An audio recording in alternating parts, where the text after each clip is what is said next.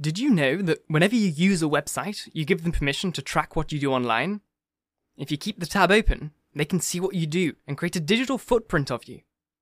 Well, with Surfshark Antivirus, not only will you never have to worry about downloading any risky files, but all of your web browsing will be protected, guaranteeing that you can search freely without leaving any digital footprint, and guaranteeing that you can't be tracked online. If you feel like your online protection should be better, use the link in the description and episode notes to get 76% off Surfshark Antivirus today, and feel safe every day on your devices. With continual development in technology, hackers and cyber criminals are getting better and better at installing viruses and hacking your electronic devices. We've all had antivirus software, but your run-of-the-mill software just isn't good enough anymore. With Surfshark Antivirus, not only will you have antivirus scans and real-time virus protection, but you'll also have access to a VPN. You'll be protected from targeted ads and tracking. You'll be notified if your data gets leaked by data brokers. And most importantly, it's incredibly easy to set up and use. If you feel like your online protection should be better, use the link in the description and episode notes to get 76% off Surfshark Antivirus today, and feel safe every day on your devices. Hello, and welcome to The Essential Reads. My name is Isaac, and my goal is to bring to you a bunch of classic audiobooks in an easy and accessible way. We're continuing with One Flew Over the Cuckoo's Nest by Kesey, and I think it's time to jump in. Trigger warning. This book was written in the 1950s and contains views and words that were used in that time period. I do not agree with these words and views and would never use them in my daily life. I shall be ducking the audio to bleep any offensive language so that this book can be uploaded to its appropriate platforms, but apart from that, the book will stay as it was intended to be read. If you find this sort of language disturbing or triggering, then please listen to another audiobook. Thank you for your understanding, Isaac. One Flew Over the Cuckoo's Nest by Kesey. Part 1, 8.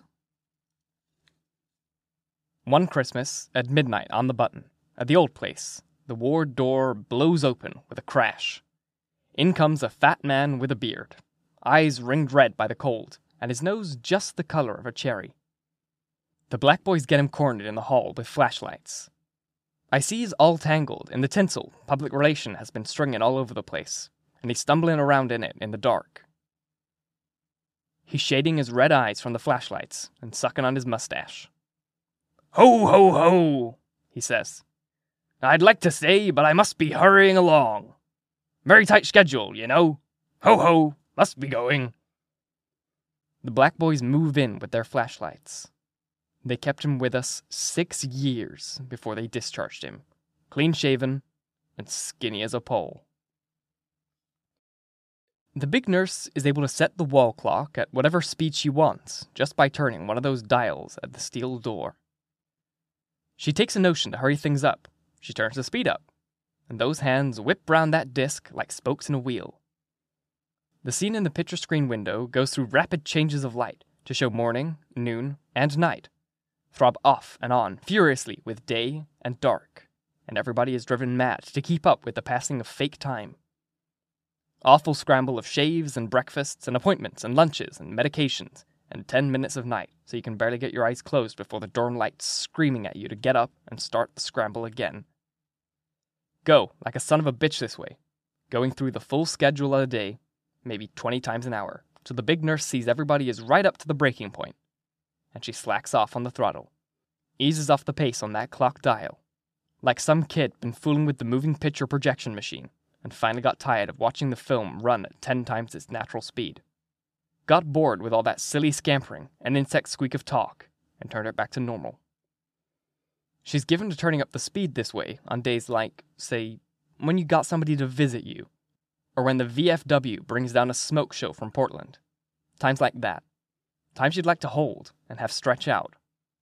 That's when she speeds things up. But generally, it's the other way. The slow way. She'll turn the dial to a dead stop and freeze the sun there on the screen so it don't move a scant hair for weeks. So not a leaf on a tree or a blade of grass in the pasture shimmers. The clock hands hang at 2 minutes to 3, and she's liable to let them hang there till we rust. You sit solid, and you can't budge. You can't walk or move to relieve the strain of sitting. You can't swallow, and you can't breathe. And the only thing you can move is your eyes, and there's nothing to see but petrified acutes across the room, waiting on one another to decide whose play it is. The old chronic next to me has been dead 6 days, and he's rotting to the chair. And instead of fog, sometimes you let a clear chemical gas in through the vents, and the whole ward is set solid when the gas changes to plastic. Lord knows how long we hang this way. Then, generally, she'll ease the dial up a degree, and that's worse yet. I can take hanging dead still better than I can take that syrup slow hand of Scanlan across the room, taking 3 days to lay down a card. My lungs pull for the thick plastic air, like getting it through a pinhole. I try to go to the latrine, and I feel buried under a ton of sand, squeezing my bladder till green sparks flash and buzz across my forehead. I strain with every muscle and bone to get out of that chair and go to the latrine. Work to get up till my arms and legs are ashake and my teeth hurt. I pull and pull, and all I gain is maybe a 1/4 inch off the leather seat. So I fall back and give up and let the pee pour out, activating a hot salt wire down my left leg that sets off humiliating alarm siren spotlights. Everybody up, yelling, and running around, and the big black boy knocking the crowd aside, right and left, as both of them rush headlong at me, waving awful mops of wet copper wires, crackling and spinning as they short with the water.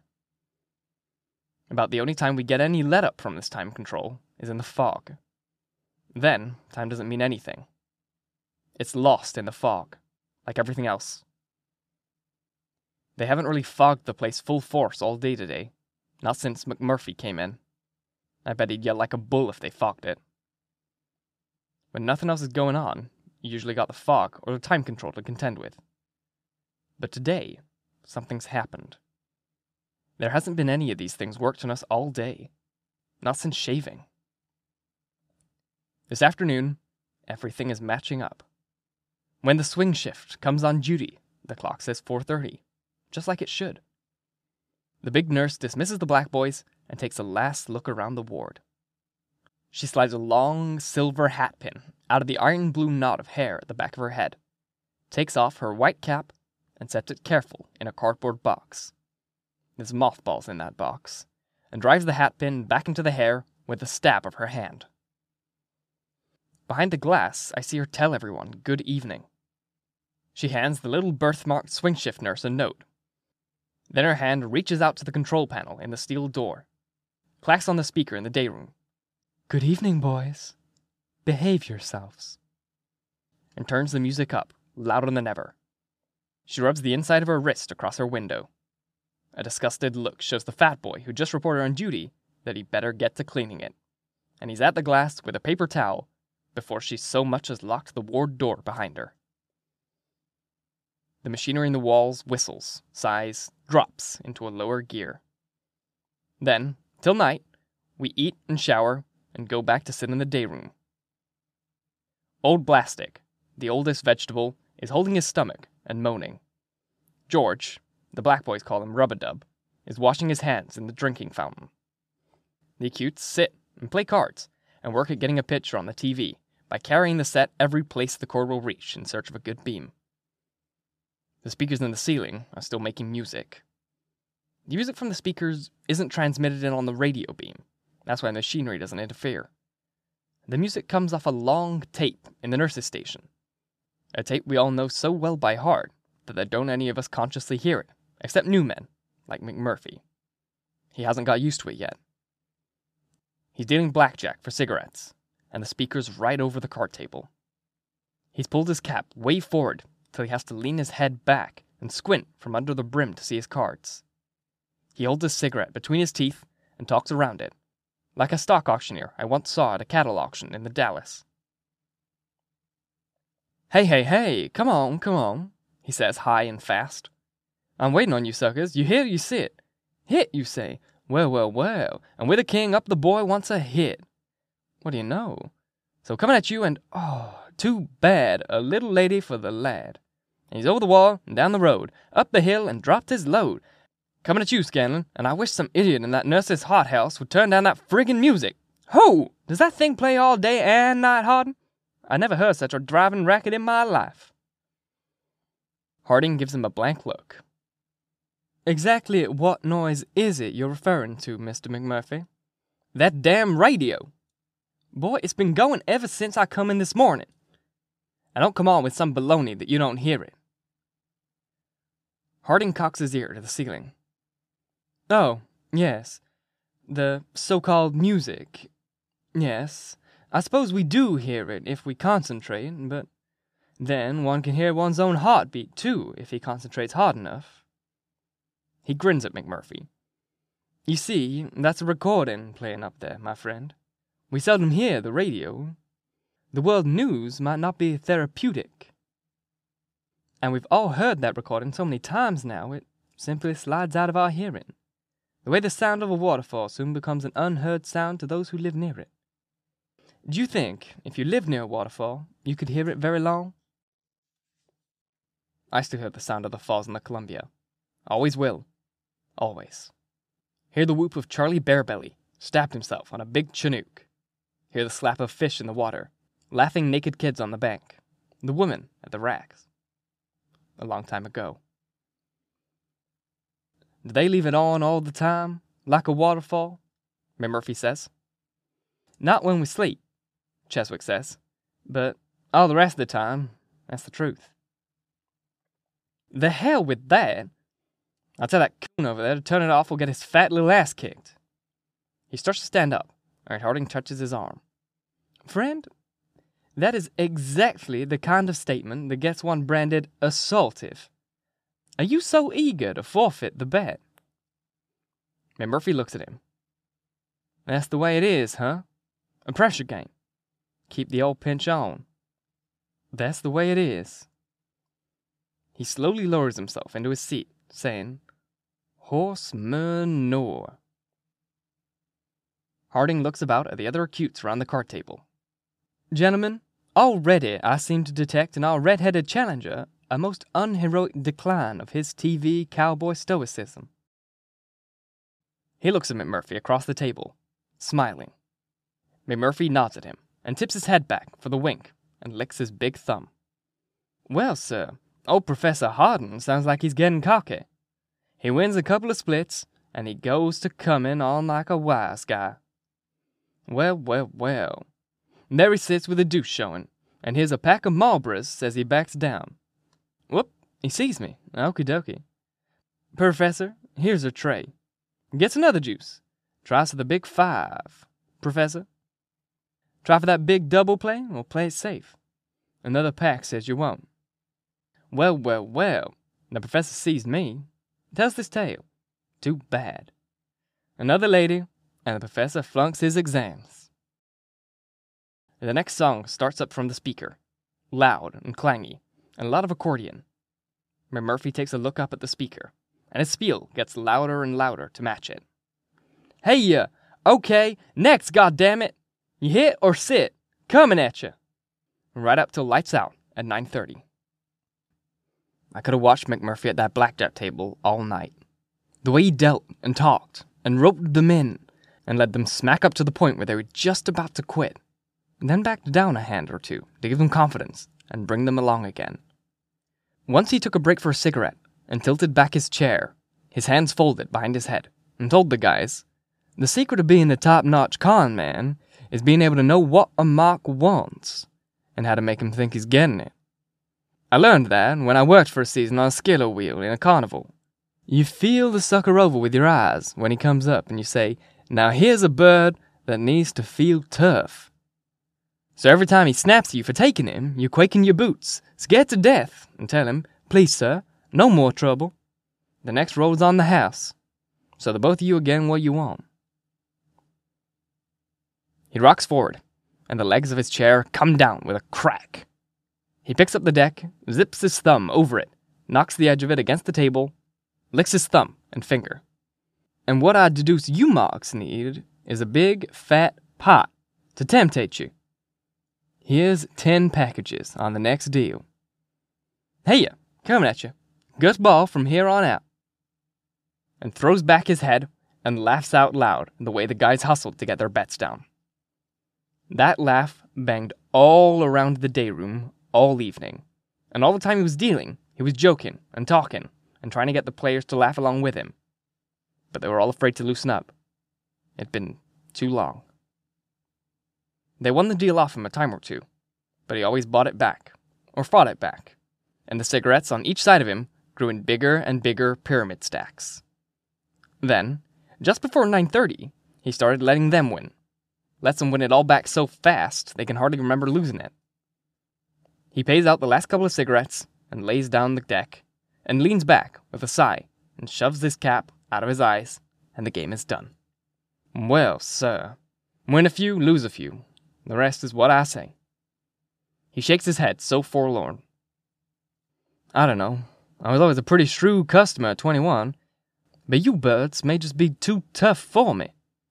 You got some kind of uncanny neck that makes a man leery of playing against such sharpies for real money tomorrow. He isn't even kidding himself into thinking they'll fall for that. He let him win, and every one of us watching the game knows it. So do the players. But there still isn't a man raking at his pile of cigarettes. Cigarettes he didn't really win, but only won back because they were his in the first place, that doesn't have a smirk on his face, like he's the toughest gambler on the whole Mississippi. The fatback boy, and the black boy named Griever, runs us out of the day room and commences turning the lights off, with the little key on a chain. And as the ward gets dimmer and darker, the eyes of the little birthmarked nurse in the station get bigger and brighter. She's at the door of the glass station, issuing nighttime pills to men that shuffle past her in line. And she's having a hard time keeping straight of who gets poisoned with what tonight. She's not even watching where she pours the water. What has distracted her attention this way is that big red-headed man with the dreadful cap and the horrible-looking scar coming her way. She's watching McMurphy walk away from the card table in the dark day room, his one horny hand twisting the red tuft of hair that sticks out of the little cup at the throat of his work farm shirt. And I figure, by the way she rears back when he reaches the door of the station, that she's probably been warned about him beforehand by the big nurse. Oh, one more thing before I leave it in your hands tonight, Miss Pilbow. That new man, sitting over there, the one with the garish red sideburns and the facial lacerations.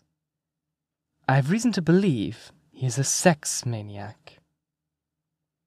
McMurphy sees how she's looking, so scared and big-eyed at him, so he sticks his head in the station door where she's issuing pills, and gives her a big, friendly grin to get acquainted on. This flusters her, so she drops the water pitcher on her foot. She gives a cry and hops on one foot and jerks her hand, and the pills that she was about to give me leaps out of the little cup right down the neck of her uniform, where that birthmark stain runs like a river of wine down into a valley. Let me give you a hand, ma'am. And that very hand comes through the station door, scarred and tattooed, and the color of raw meat. Stay back! There are 2 aides on the ward with me. She rolls her eyes for the black boys, but they are off tying the chronics into bed, nowhere close enough to help her in a hurry. McMurphy grins and turns the hand over so she can see he isn't holding a knife. All she can see is the light shining off the slick, waxy, calloused palm. All I mean to do, miss, is to— Stay back! Patience on the ladder, Anna. Oh, stay back! I'm a Catholic! And straightaway jerks at the gold chain around her neck, so a cross flies out from between her bosom, slingshots the lost pill up into the air. And Murphy strikes at the air right in front of her face. She screams and pops the cross in her mouth and clenches her eyes shut like she's about to get shocked. Stands like that, paper white except for that stain which runs darker than ever, as though it sucked the blood from all the rest of her body. When she finally opens her eyes again, there's that calloused hand right in front of her with my little red capsule sitting in it. Was to pick up your watering can you dropped. He holds that out in the other hand. Her breath comes out in a loud hiss. She takes the can from him. Thank you. Good night. And closes the door in the next man's face. No more pills tonight. In the dorm, McMurphy tosses the pill on my bed. You want your sour, Chief? I shake my head at the pill, and he flips it off the bed like it was a bug pestering him. It hops across the floor where the crickets scrabble.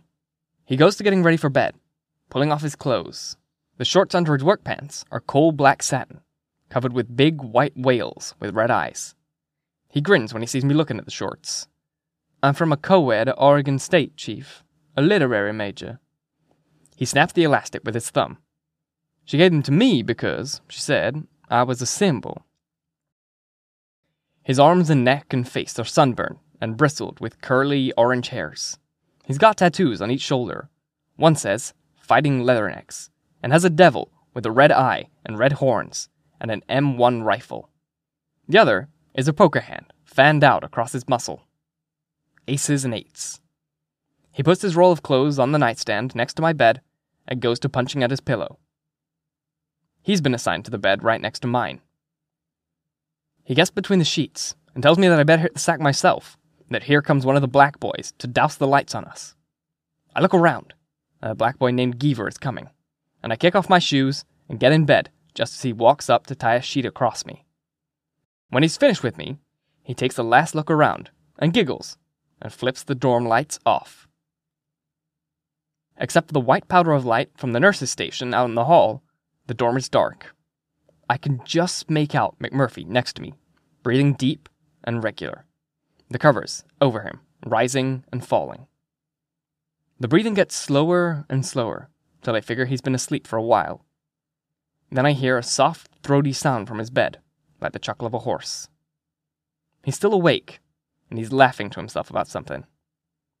He stops laughing and whispers, Why, you sure did give a jump when I told you that coon was coming, Chief. I thought somebody told me you was deaf. Thank you so very much for listening. If you enjoyed, please like, comment, share, all that jazz. And if you really enjoyed, do subscribe, because there's more to come. And if you're listening on podcast, please follow the show. And if you want to either hear on YouTube or on podcast format, join the show. There is a link for both in the description box. It is one of the easiest ways to support me and allow me to do this full time, which would be fantastic. Once again, thank you for listening. And until next time, bye-bye.